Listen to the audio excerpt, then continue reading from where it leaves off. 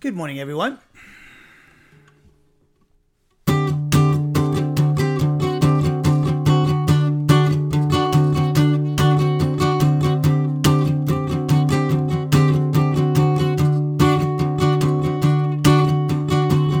In everything, give him thanks, for this is God's will for you. In Christ Jesus, He's making all things new. Oh, give Him thanks and praise His name. His loyal love He will proclaim. Every day you must thank Him that you're breathing and for giving you life with open meaning. Oh, give Him thanks. Yeah, give Him thanks. There'll come a day around His throne, and we will join a mighty throng to praise our God and Father and the Lamb with a brand new song that gives Him thanks.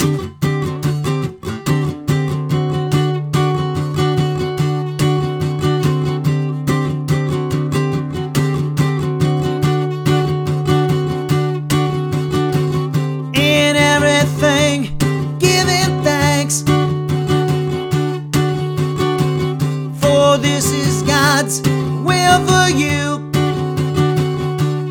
In Christ Jesus, He's making all things new.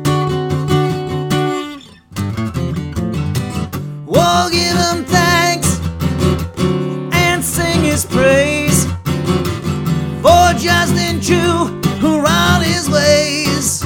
Yeah.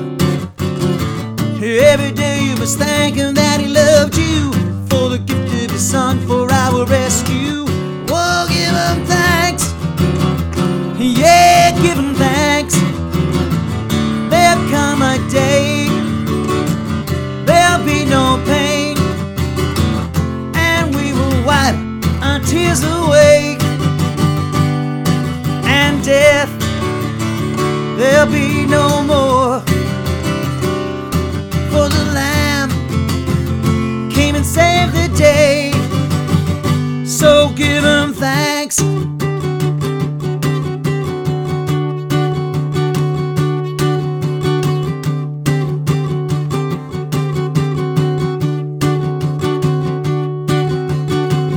In everything, give Him thanks, for this is God's will for you. In Christ Jesus, He's making all things new. Oh, give Him thanks for all He's done. The awesome God, Almighty One, yeah. Every day you must thank Him you're forgiven, and for all the blessings you've been given. Oh, give Him thanks. Yeah, give Him thanks. Hey! Oh, give Him thanks. Yeah, give Him thanks. Look out.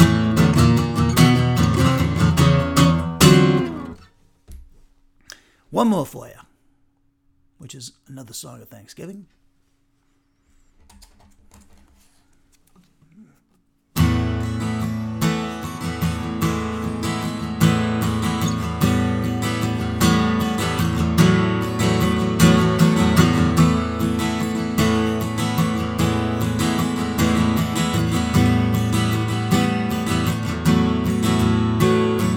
From the first day I was born,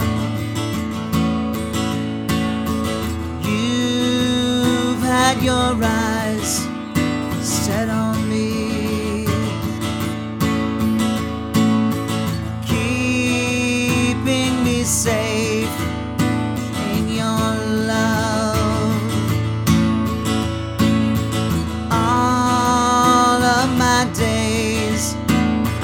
sing joyfully. Lord, you are good to me, always so good to me. Lord, you are good to me, always so good to me.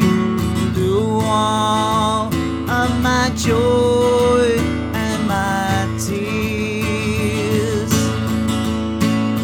though I was alone, you were near, guiding me through darkest nights and removing the doubt and the fear. Lord, you are good to me, always so good to me. Yeah, Lord, you are good to me, always so good to me. I'm yours, you are mine. You gave me a purpose I could not find. Out of the darkness into the light, leading me on and giving me sight. Oh Lord, you are good to me, always so good to me. Lord, you are good to me, always so good to me. You love me before I loved you. You let me know by dying for me that I was well worth the price that you paid for me at Calvary. Lord, you are good to me, always so good to me. Lord, you are good to me, always so good to me. Yes, Lord, you are good to me, always so good to me. Yeah, Lord, you are good to me, always so good to me. Okay, I'll hang up the guitar, right back.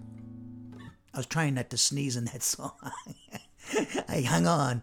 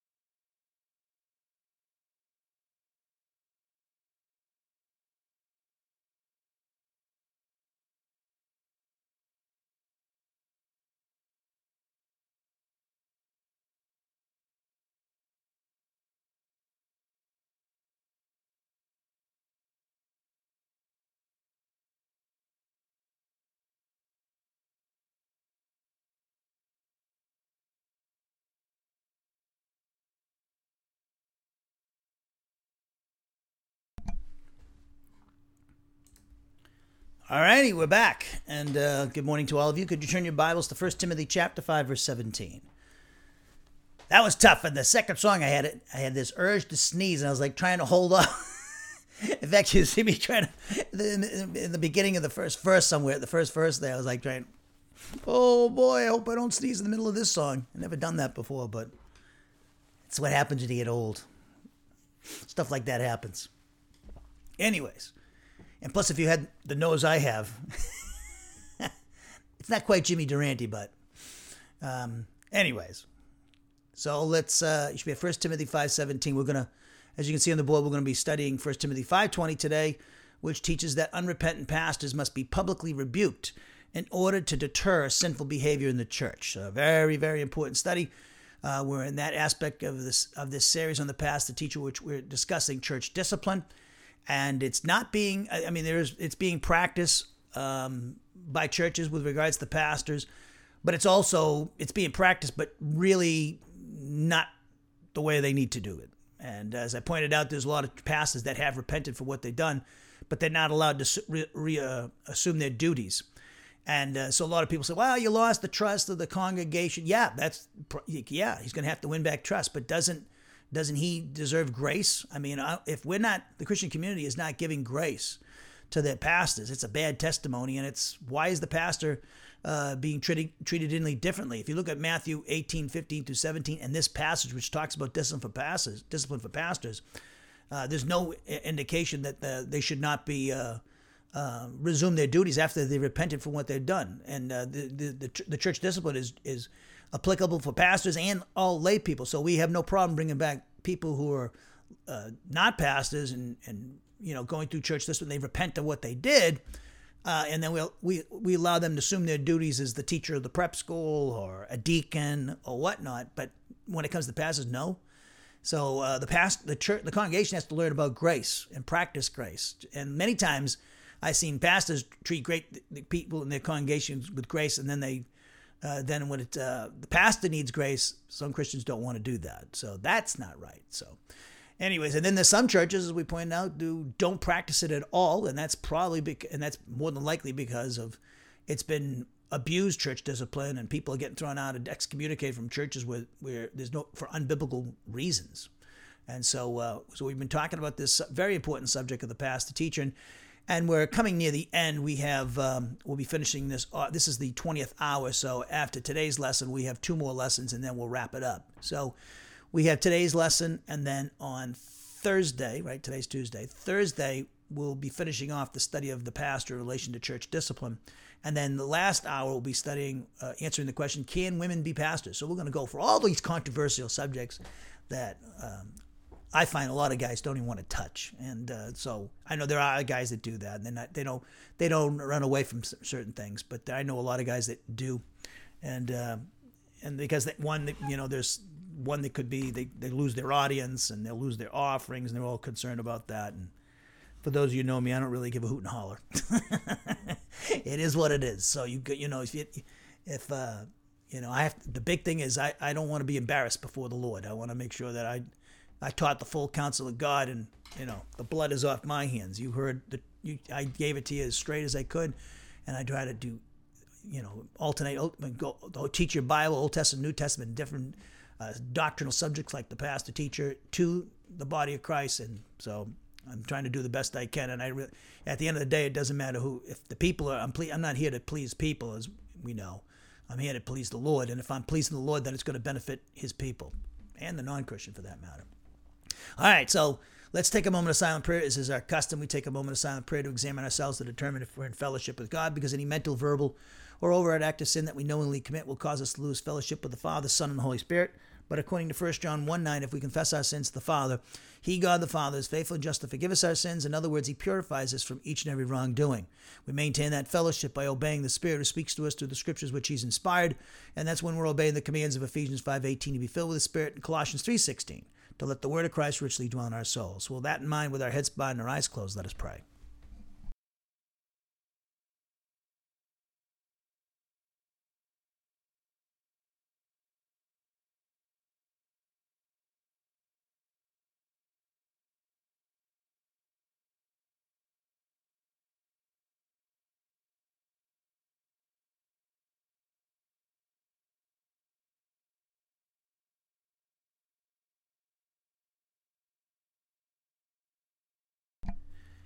Heavenly Father, we thank you for this day that you've given to us, another day to study your word. We thank you for all those who are joining us live and or through the recordings at a later date. I thank you for each and every one of them in the audience, and whether they're believers or non-Christians. I just thank you for the technology, people taking advantage of it, and I pray that the technology will function properly. There'll be no problems with the recordings, the video, and the audio, and the upload of these things to our various websites, podcasts, and media platforms that you've so graciously given to us. I pray you protect those media platforms and websites and podcasts, and protect them all from the evil one, and use them mightily, Father, to get your word out to your people in a lost and dying world. I also pray, I thank you for the streaming video service provided by YouTube, and I pray, Father, it would function properly today again, and I thank you for that. And I just pray, Father, that you would help me today to communicate this subject of contained in 1 Timothy 5:20, which deals with unrepentant pastors being publicly rebuked in order to deter sinful behavior in the church. I pray you would help me do this with reverence, respect, and power, being sensitive to the Spirit's guidance and direction, and communicating your full counsel to your people so that they can receive their necessary spiritual nourishment and continue to grow in the grace and knowledge of our great God and Savior, your Son, Jesus Christ. I pray that you would help your people in the audience, help them mightily by the power of the Spirit to understand, apply, and with being taught, use them mightily. Help them to be humble and sensitive as well to the Spirit's guidance and direction so that they can receive your word, and it could be part of their thinking and their norms and their standards, and ultimately manifest itself in their words and their actions. So, Father, we pray for this service in our great God and Savior, Jesus Christ's name, the King of Kings and the Lord of Lords. Amen. As we're continuing our study of the doctrine of pastor teacher in our 20th hour in a 22-hour series, and then we'll be doing the book of Ephesians after that. Normally I alternate between Old Testament and New Testament, but sometimes I deviate. So I'm staying in the New Testament, but when I go back to the Old Testament after Ephesians, I'll be doing a couple of Old Testament books. So we're going to continue with this study of the doctrine of pastor teacher. And by way of review, I have a little outline that I've been showing during the course of this series of the pastor teacher, this doctrine that we're studying. We noted an introduction which touches upon everything that we're going to cover in this particular series. And then on the second hour, we noted the different terms for the pastor teacher. And then thirdly, we talked about the fact that the pastor teacher is a gift, or the gift of teaching is a gift. And we noted that the teacher is actually, along with those who have the gift of leadership, a pastor and an elder as well. And then we noted the qualifications required for the man with the gift of pastor teacher in order for him to assume the office of overseer, have his own ministry, and that took us to 1 Timothy 3:1-7 and Titus 1:6-9, which give us these qualifications. And if you get rid of the duplicates, there's 25 of these qualifications, where actually are marks of maturity that the man must manifest over an indefinite period of time before he is permitted to become a pastor of a church and leader of a church. And then we noted the threefold purpose of the spiritual gift of pastor teacher when we looked at Ephesians 4:12-16. Then we noted the fourfold responsibility of the pastor teacher, which was to study, teach, pray, and exemplify godliness. And then we noted the financial support of the pastor, Galatians 6:6 and 1 Corinthians 9. We talked about the pastor in this passage in 1 Timothy chapter 5. Which talks about the elders. And we saw that the pastor is, those who are receiving the word of God from the pastor are obligated to reciprocate and give him remuneration for his services. And then we are in the midst of a study of church discipline in relation to the pastor teacher. We've been in Matthew 18:15-17, where the Lord maps out the guidelines for disciplining not only pastors, but all Christians when they fall into sin or sinful patterns of behavior that hurt the testimony of the church, hurt them. And so we looked at Matthew 18:15-17, and now we're in 1 Timothy 5:17-25, which is talking about the discipline elders, and in particular also in disciplining them as well, and quite a bit of detail. And then in the last hour, as I said a few moments ago, and have been relating this during the course of this series, when I go over this outline, we'll be answering the question, can women be pastors? And of course, that's going to take us to that famous passage in 1 Timothy 2:11-15, which is very controversial today, and for good, because of postmodern America and feminism has actually infected the Christian community. And we'll talk about that when we get to it, and have talked about it in the past. So let's look at 1 Timothy chapter 5, look at verse 17. And we're going to read from the Net Bible, 1 Timothy 5:17. And we'll read verses 17 through 25, and then we'll look at verse 20 in detail, which is our passage. So in the Net Bible, 1 Timothy 5:17 says, elders who provide effective leadership must be counted worthy of double honor, especially those who work hard in speaking and teaching. For the scripture says, do not muzzle an ox while it is treading out the grain, and the worker deserves his pay. Do not accept an accusation against an elder unless it can be confirmed by 2 or 3 witnesses. And he's talking about the second stage of church discipline presented to us by the Lord in Matthew 18:16. And so this begins his discussion, Paul's discussion with Timothy about disciplining pastors. And of course, the pastor, the man with the gift of teaching, and the man who has the gift of leadership fall into the category of an elder, as we pointed out, as well as a pastor. And so these individuals, the pastor, teacher, or the man with the gift of leadership, are to undergo church discipline when it's warranted. Then it says in verse 20, those guilty of sin must be rebuked before all as a warning to the rest. Before God and Christ Jesus and the elect angels, I solemnly charge you to carry out these commands without prejudice or favoritism of any kind. That you don't give the pastor, the elder, any kind of favoritism. He's to be treated just like everybody else, is what he's saying. Verse 22, do not lay hands on anyone hastily, and so identify with the sins of others. Keep yourself pure, meaning don't ordain somebody when they haven't matured enough to assume such a responsibility. Because if you do ordain somebody, Paul's saying you're complicit in that pastor's sin that you ordained too soon. So then it says that a parenthetical remark is in verse 23 for Timothy. Stop drinking just water, but use a little wine for your digestion and your frequent illnesses. Verse 24, the sins of some people, and he's talking back now about pastors again, elders, the sins of some people are obvious, going before them into judgment, but for others they show up later. Similarly, good works are also obvious, and the ones that are not cannot remain hidden. So we're going to be looking at verse 20, our passage, a passage, as I said before. And again, the Net Bible says in this verse, those guilty of sin must be rebuked before all as a warning to the rest. The NIV translates this verse, but those elders who are sinning, you are to reprove before everyone so that the others may take warning. The ESV, they translate this verse, as for those who persist in sin, rebuke them in the presence of all so that the rest may stand in fear. And then my translation of this verse goes as follows. You must continue to rebuke in the presence of everyone those pastors who continue as a lifestyle sinning, in order that the rest also will be in a state of fear. And so in this verse, Paul's employing the figure of a syndeton, which means that there's no connective word between this particular verse and the previous one.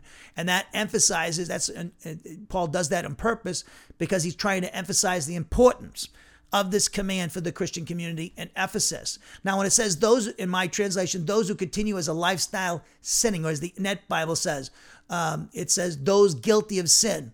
Okay, if you notice, my translation is a little bit more interpretive. The NIV, again, it says, but those elders who are sinning. Okay, and they bring out the present tense a little bit more. The ESV says, as for those who persist in sin. And I give the translation, those who continue as a lifestyle sinning. So the participle form of this verb, hamatano, which is translated, those who continue as a lifestyle sinning by myself, that refers to elders who are committing sin and are unrepentant about it, and not unrepentant Christians in general, which is indicated by the context. So in 1 Timothy 5:17 through 25, Paul's instructing Timothy in context as to the proper treatment of elders. Throughout verses 17 to 25, as we pointed out, Paul's addressing the issue of elders, i.e. overseers, who possess the gifts of teaching and leadership. And this is indicated by the fact that in verses 17 and 18, he speaks with regard to remuneration, which is based on the teaching of the Old Testament. Then in verses 19 through 21, we pointed out, Paul's addressing the topic of administering church discipline with sinning pastors who are unrepentant, which is to be, and this such discipline is to be impartial. Don't play favorites with these guys. They're to be treated just like everybody else. Verse 22, we have Paul addressing the issue of ordaining pastors. And in verses 24 and 25, Paul gives the reason for his statements in verse 22, telling Timothy why he should not be hasty in ordaining men as overseers. And as we pointed out, verse 23 is a parenthetical remark addressing Timothy's health, who is a pastor, of course, and it's a digression based upon Paul's statement at the end of verse 22 for Timothy to keep himself pure. Thus, his statements in verses 24 and 25 should be considered as part of the same discussion. Now, in 1 Timothy 5:19, Paul commands Timothy to continue making it his habit of not receiving an accusation against an elder, except, however, on the basis of 2 or 3 witnesses. Now, here in verse 20, Paul's discussing what to do with those elders who've been found guilty of sin as supported by the 2 or 3 witnesses. So, once a particular sinful action on the part of the elder has been substantiated by 2 or 3 witnesses, Paul now moves to the next step, namely, how to deal with these elders. Now, the present tense of this verb is very, very, very important. Harmatano means, I translate it, those who continue in sin. Or I think that's the, those guilty of sin by the NIV. The Net Bible goes, the NIV goes, those elders who are sinning. The ESV, those who persist in sin. And again, my translation, those who continue as a lifestyle sinning. Notice I put that phrase as a lifestyle. And the reason why is because it's a customary present. I'm interpreting the present tense here as a customary present, which signals an action that regularly occurs. So that harmatano is speaking of elders who are unrepentant sinners, is indicated by, again, the present tense of this verb, which, as I pointed out, I interpret as a customary present that signals an action that regularly occurs. So here, the customary present tense of the verb describes these elders as regularly or habitually committing sin. So this is, in other words, not sporadic sinning. You know, I would not practice church discipline if the guy had a few too many beers at a party, at the Christmas party, and then you're going to apply church discipline to him. And he's never done it before. I'll give you the example of my mother, who by accident had too much to drink because of her girlfriends at work years ago were giving these drinks, and she didn't realize they tasted really good. My mother never drank. She drank a glass of wine, but she didn't know, and she got really inebriated, which was funny because when she came home, then I had to go put her to bed, and was years ago. But so it was an accident. So, so I'm saying this is what we're talking about is if, let's say, a guy is habitually, abusing alcohol, getting drunk, that's cause for a church discipline. It's talking about a sinful lifestyle, a pattern of behavior that's detrimental. We're not talking about sporadic sinning. The present tense brings this out of harmatano. And I try to bring this out explicitly in my translation. So as you look at my translation on the board, again, it bears repeating, you must continue to rebuke in the presence of everyone those who continue as a lifestyle sinning. Okay?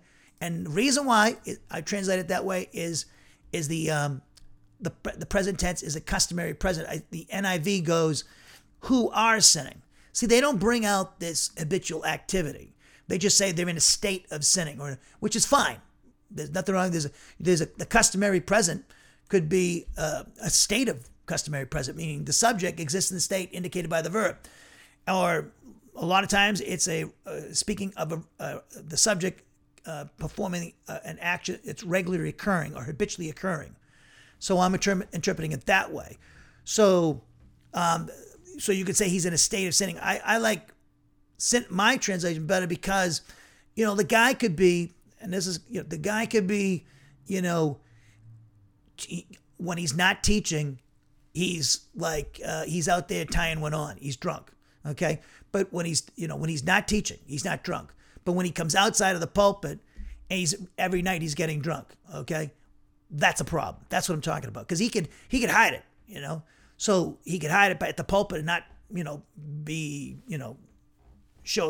not be drinking. But as soon as he gets outside of the pulpit, he goes, and pounds down a 6-pack, So I'm trying to say this is a lifestyle thing. He could, a state of idea would mean he's always doing, he never breaks from it. He's never confessing his sin, never stopping this. So at least the NIV tries to bring out the tense. But then the ESV goes, who persist in sin, which is good too. That's not bad either. So we see here that this word harmatano again, the present tense is what we call a customary present, which indicates that the subject is performing a regularly occurring action.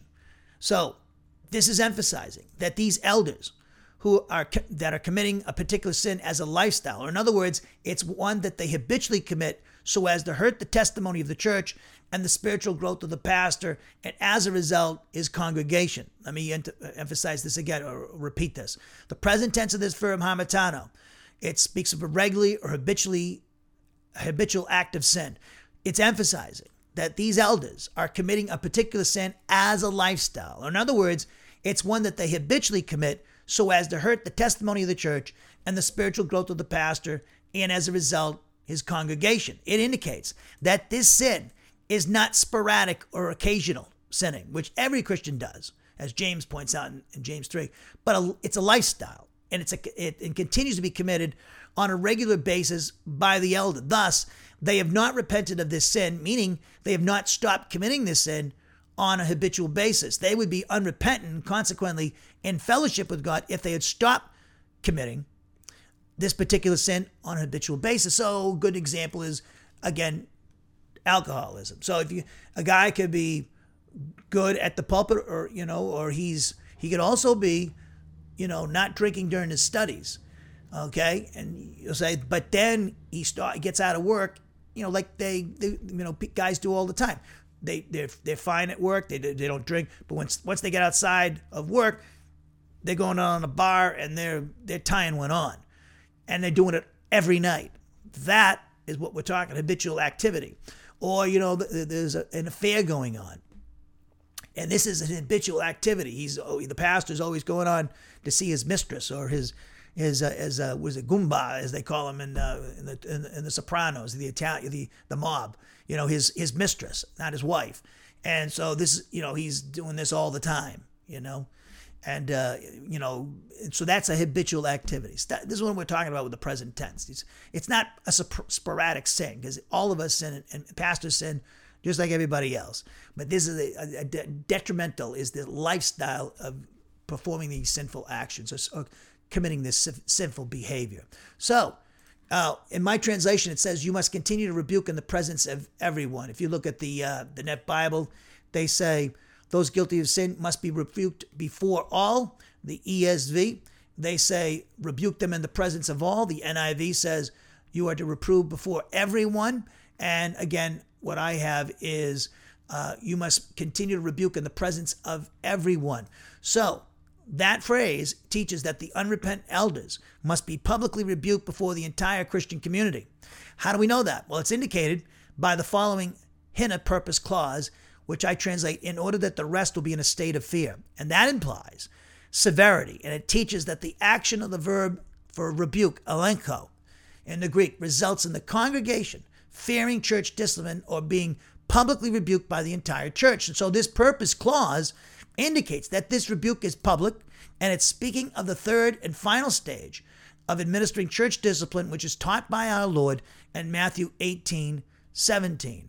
And again, the purpose of the rebuke is to get the sinning elder to admit his guilt and repent of the sin, or abandon his sinful lifestyle, whatever it may be. So as we pointed out, we studied this particular point, very important point, with regards to church discipline. The whole purpose of it is, number one, to benefit the sinner, the believer that's involved in sinful patterns behavior that is self-destructive and dishonoring to the Lord, and keeping them out of fellowship, and keeping them from growing to spiritual maturity.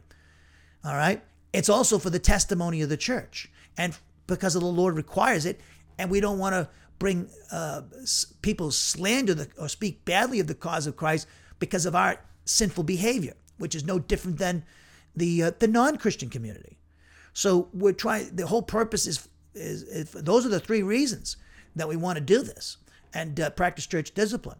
We don't want to hurt the cause of Christ, especially when it comes to pastors, because if they get caught, if they're involved in something, like drunkenness or whatever's going on, or drug problem, or that sort of thing, or having affairs. That's bad for the testimony of the church, obviously. So we want to help them and help the cause of Christ, and also, it infects the rest of the congregation, really. When you have your leader involved in, immorality, or it's not a good thing, obviously. So let's look at Matthew 18:15 through 17 again, and I'll read it from the Net Bible. Matthew 18:15.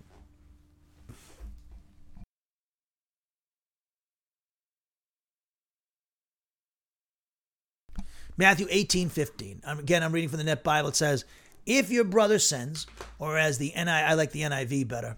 They have, let me get that for you.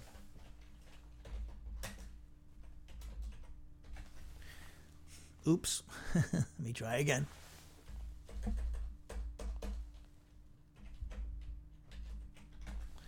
If your brother or sister sins. See that? If your brother or sister sins. Well, the reason why I like that better is because adelphos, it doesn't, in this context, it doesn't speak of just the male gender. It speaks of the body of Christ without regards to their gender. Okay, so I like your brother and sister. Usually the Net Bible does a good job of doing that. I think they might not have translated as they usually do what the NIV does. I think they might not have done that because of the fact that Jesus, the immediate context who Jesus is talking to his disciples who were all men, or his apostles. I don't know. I'm just guessing now.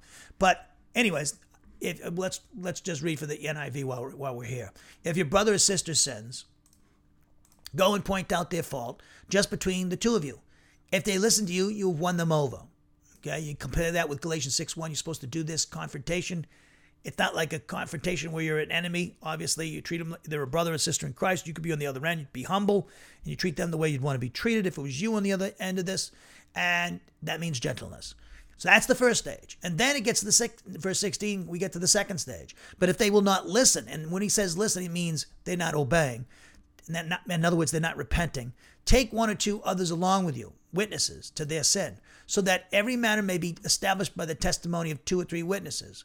And that's, again, taken from the law. Now, we left on our last class, we talked about that. Now, if you don't have the witnesses, you can't go any further. You got to have, if you don't have any witnesses to this, you need to go, you don't have to go further. And let me tell you something, too. Like Chuck Swindoll brought it out in a previous quote. Sometimes you might not have witnesses, but, you could have, like he said, there was a church worker in his church that had an adulterous affair with a particular woman in the church, and the emails revealed. So the emails is plenty of evidence that the guy was having an affair. You didn't need 2 or 3 witnesses. So with an email would be incriminating evidence, right? It would be enough to convict him. So keep that in mind. So if you don't have any evidence, drop the charges. And also, if the people are not willing, oh yeah, he or she or the body of Christ did this, and they're not willing to, face the person and be interviewed by the church, and they just don't want to give their name, they don't want to get involved, don't even bother. They have to come and step forward. You're talking about, especially if it's, anybody in the body of Christ. You're going to make an accusation, you better face the people you're accusing and be cross-examined. If there's 2 or more witnesses, we don't want collusion. They have to be interviewed separately, making sure their testimony is agreed. Because they convicted Jesus, but in the testimony of the witnesses was not even, the accusers was not even agreed upon. So then we have in verse 17, the third and final stage. If they still refuse to listen, they don't repent, tell it to the church. That's what Paul's talking about in 1 Timothy 5:20. And when he says rebuke in the presence of all. And if they refuse to listen even to the church, treat them as you would a pagan or a tax collector. As the Net Bible says, there's better here, a Gentile or a tax collector. Why? Well, in the context, Jesus was talking to his Jewish disciples, and they would have, in Jewish culture, they'd have nothing to do with Gentiles. They wouldn't go into their home. And they didn't have any association with tax collectors because they considered them, the Jewish people in the first century considered them traitors to the Jewish people by collecting taxes for the Romans, these Jewish individuals. And of course, I like it, and they brought it out in the Chosen series, which is really cool. And they really cool. They did this Simon the Zealot, and then they have Matthew the tax collector. Well, they wouldn't. I love when in the Chosen they have Jesus sending them out together. And Jesus pulls Simon the Zealot over and saying, "Do you have any problem with that with Matthew?" And so I thought that was pretty great that they threw that in there. And of course, it's not in the Gospels, but we know that they were that would, if you read history and you know the historical context, which they did a good job in the series doing, that had to be a problem for Simon the Zealot, and hanging out with Jesus, with Matthew the tax collector. So Jesus had all these cross section of people. And I love that he had Simon the Zealot. He chose as an apostle, and then you have Matthew the tax collector, because Simon the Zealot was he was part of a movement that's trying to get the Romans out of Judea, as we studied in our Jude series, which is all about those zealots. The condemnation of Jude in that book is all about the zealots, which Simon used to be a part of. So it says again in verse 17, in Matthew 18:17, if he refuses to listen, tell it to the church. If he refuses to listen to the church, then treat him like a Gentile or a tax collector. You can go back now to 1 Timothy chapter 5, verse 20. So it says, when it says in my translation, you must continue to rebuke in the presence of everyone, or as the ESV says, rebuke in the presence of all, or the NIV says, let me get the NIV back again. They have to reprove before everyone, or the Ned Bible, they go, must be rebuked before all. That's a great translation as well. So I translated this this clause, not the purpose clause. You must continue to rebuke in the presence of everyone. So that teaches, this particular statement teaches that also a general precept of administering church discipline with respect to unrepentant elders. The fact that Paul addresses this issue of disciplining unrepentant sinning elders implies that there was a problem in the Christian community in Ephesus with elders. Undoubtedly, this was the direct result of the apostasy of many pastors in Ephesus, which Paul discusses, as we pointed out, in great detail in 1 Timothy chapter 1.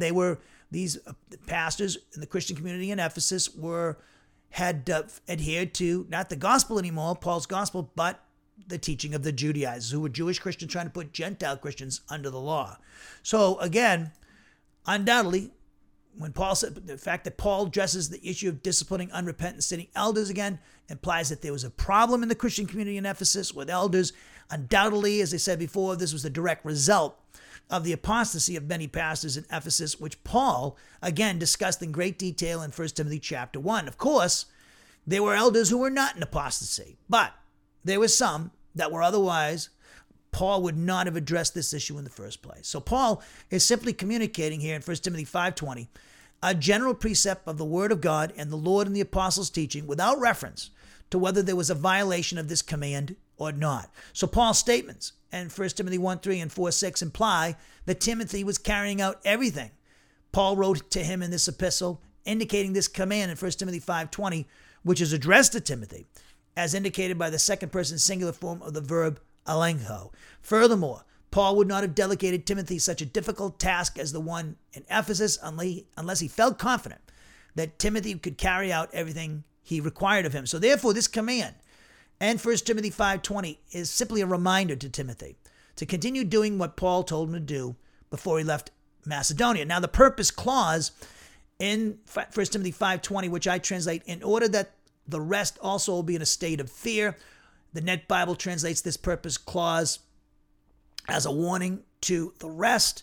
The NIV goes, so that the others may take warning. The ESV goes, so that the rest may stand in fear. And again, I translate this purpose clause, this hinted purpose clause, in order that the rest also will be in a state of fear. So this purpose clause emphasizes that this purpose clause emphasizes that by obeying his previous, Paul wants. I got a typo here in my notes. How many times do I check out my notes and I still find a typo? So, in order that the rest will also be in a state of fear, is a purpose clause. It emphasizes that, or presents Paul's purpose for Timothy obeying his previous command to continue rebuking those elders who continue as a lifestyle of sinning. It also teaches, this purpose clause, that the public rebuke of the unrepentant elder is not only for the guilty party, but also for the entire Christian community. Let me repeat that. This purpose clause, it teaches that the public rebuke of this unrepentant elder is not only for the guilty party, the unrepentant elder, but also for the entire Christian community. The word rest, loipos, in the Greek, it's referring to the Ephesian Christian community as a corporate unit, but in contrast to the unrepentant elder who's being disciplined by the church for his sinful lifestyle. And the word for fear, phobos, it speaks of being disciplined publicly by the entire church for a sinful lifestyle. Paul's teaching here that the administration of church discipline with regards to an elder who refuses to admit his guilt and repent of his sinful lifestyle by rebuking him publicly before the entire church will serve as a deterrent to sinful behavior and lifestyles among the individual members of the Christian community. So Paul's teaching in 1 Timothy 5:19 through 20 indicates that Paul's following the procedure to administer church discipline as taught by the Lord in Matthew 18:15 through 17, as we just read. The Lord teaches in this passage, as we read, that church discipline begins with a private confrontation. The believer who is habitually sinning or possesses a lifestyle of sinning must be confronted privately as taught by the Lord in Matthew 18:15. Also, we noted in Matthew 18:16, these elders who are involved in a sinful, habitual lifestyle of sinning are to be confronted by 2 or 3 witnesses. And the third and final stage, as we saw in Matthew 18:17, would require that the entire church rebuke the sinning elder, and the last stage would involve him being removed from the fellowship of the church by the entire church. It's to be done by everyone, as Paul says to the Corinthians when talking about church discipline, and 1 Timothy 5, and then also 2 Timothy chapter 2. So this third stage of church discipline mapped out for the Lord for us by the Lord in Matthew 18:17 is being referred to here in Matthew 5:20. So the fourth stage is not mentioned by Paul in this passage because he just wants to say, he just says to publicly rebuke the unrepentant elder and does not say to remove them. And thus what he's doing is he's leaving room open for repentance for some of the apostate elders in Ephesus. So again, the fourth stage of church discipline is not mentioned by Paul here in 1 Timothy 5:20 to the end of the chapter, because he just wants to publicly rebuke the unrepentant elder and does not say to remove them, and thus he's leaving room open for repentance for some of the apostate elders in Ephesus, who he talks about again in 1 Timothy chapter 1 in detail. Now, if the sinning elder does not repent from the rebuke of the entire church, as the Lord taught us, he is to be removed from the fellowship of the church until he does. So that Paul is following the Lord's teaching in Matthew 18:15 through 17 is indicated by the fact that in 1 Timothy 5:19, he mentions 2 or 3 witnesses being used to establish guilt. And that corresponds again to Matthew 18:16. Then in 1 Timothy 5:20, he speaks of publicly rebuking the guilty party, which corresponds to Matthew 18:17. And this indicates that Paul is not instituting a special way of disciplining elders. If these elders repent, they should, like anybody else in the body of Christ who's been caught in a transgression, they should be allowed back in the fellowship of the church. And that's what the Lord teaches in Matthew 18:15 through 17. So if a pastor repents of whatever he was done, like for instance, if he's an alcoholic and he gets help for his alcoholism and he gets cleaned up, he should be allowed to be brought back in as the pastor. Why isn't he being treated in grace? Why are we just throwing these guys and kicking these guys to the curb? We have a double standard. The Lord didn't have any double standards. He didn't have any preferential treatment. You're not to Paul tells Timothy in this passage in 1 Timothy 5:17 through 25, not to have any favoritism toward the pastor. But at the same time, the flip side, we shouldn't be treating him worse than we would anybody else in the congregation. They should be giving grace too, is what I'm saying. But a lot of churches are not doing that. They're kicking these guys to the curb. And a lot of these guys have families, for crying out loud. So this is a bad situation that's going on in a church in America. We need to get this straightened out.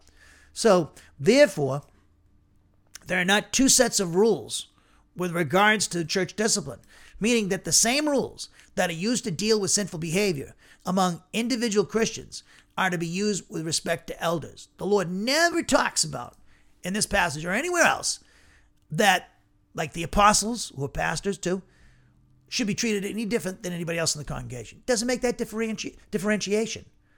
There's no 2 sets of rules. So when we practice church discipline toward people who are the laity, the people who are not pastors or elders, or we're not to treat them better than the pastor. When we practice church discipline with him, he should be treated in grace just like everybody else. So this same discipline of removing an unrepentant sinner from the congregation should be applied to unrepentant pastors. The same grace that is to be demonstrated to repentant Christians after they've been confronted with regards to this sin is to be exercised toward repentant pastors. Let me repeat this, very important. The same grace that is to be demonstrated to repentant Christians after they've been confronted with regards to their sin is to be exercised towards repentant pastors. If the church does not forgive and show grace to repentant pastors, is this not hypocrisy and sin itself and a poor testimony before the unsaved, as well as a failure to exercise God's love? Of course it is. So Paul's teaching is not only within the framework of our Lord's teaching in Matthew 18:15-17, but also within the framework of Deuteronomy 19:15-21. Let's look at that. Deuteronomy 19:15, I'm reading from the Net Bible. A single witness may not testify against another person for any trespass or sin that he commits. A matter may be legally established only on the testimony of 2 or 3 witnesses. If a false witness testifies against another person and accuses him of a crime, then both parties to the controversy must stand before the Lord, that is, before the priests and judges who will be in office in those days.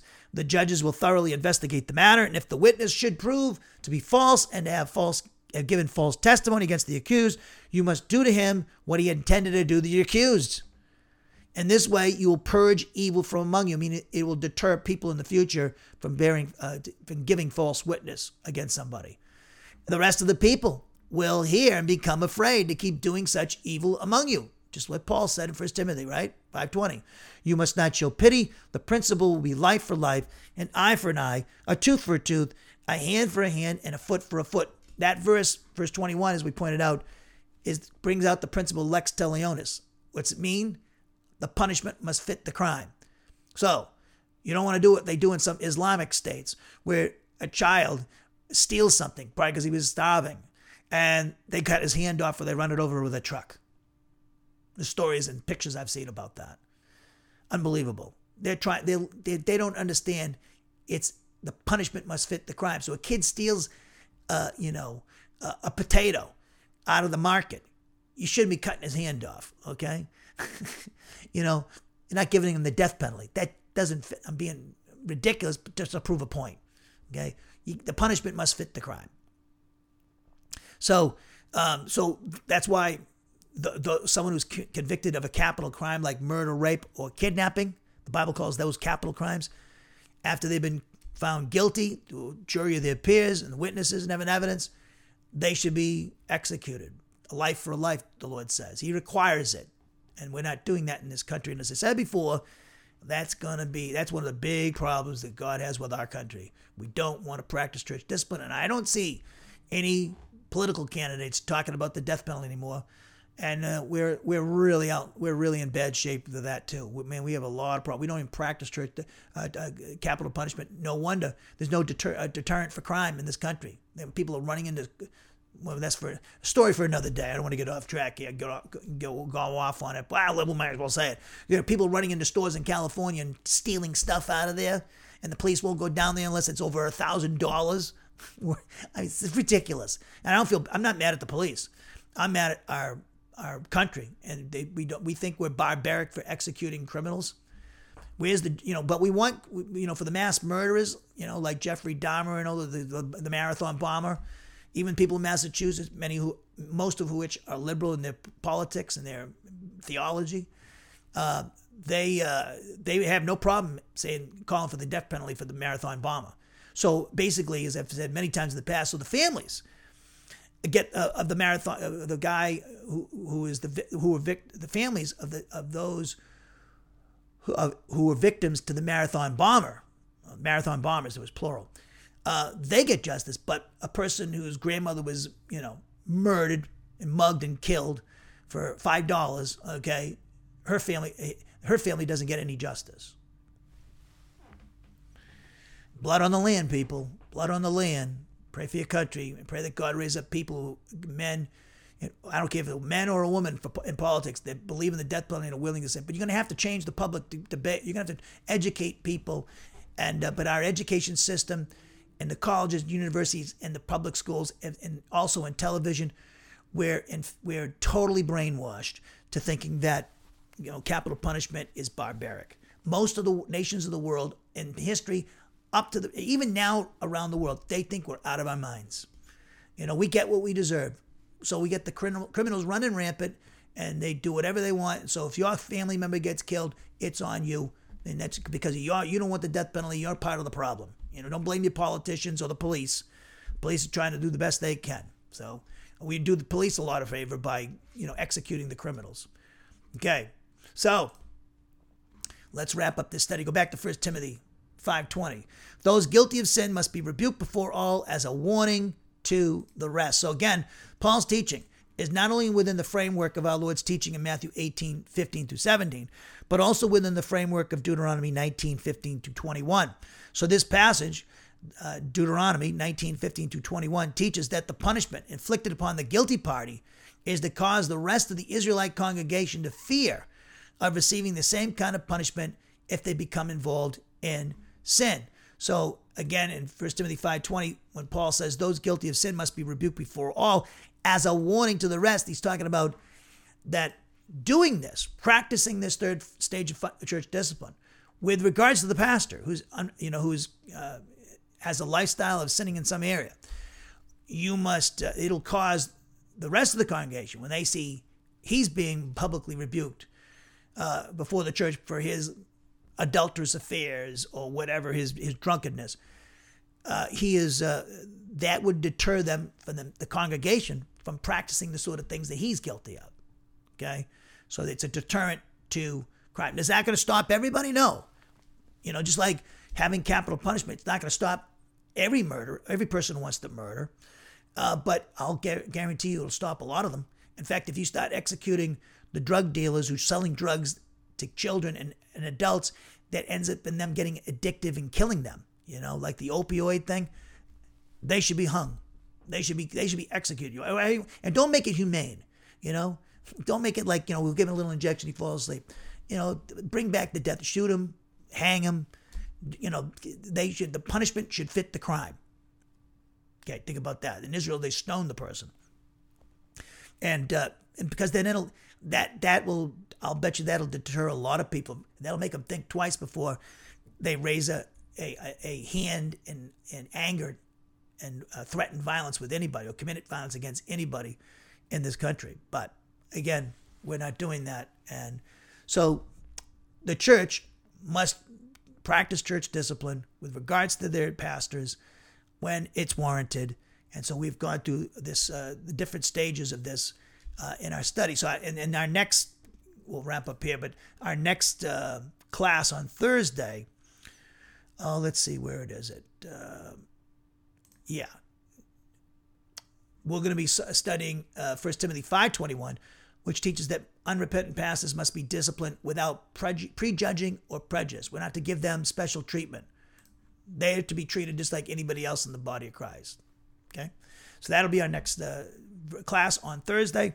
And we're rapidly coming to an end of the Doctrine of Pastor Teacher. And as I said before, we'll be doing the book of Ephesians after this particular series. So let's close in prayer. Thank you for joining us. Heavenly Father, we thank you for this time to study your word. We pray that this lesson be a great blessing to the body of Christ and help us in administering church discipline with regards to pastors when it's warranted. I just pray, Father, that your Spirit would use these things that we taught today, this lesson today, and the previous ones, use them mightily in helping the body of Christ, whether they're pastors or people, they're lay people who are not pastors. I just pray that this lesson and the other previous lessons would be a great blessing to the body of Christ. In his name, Jesus' name we pray. Amen.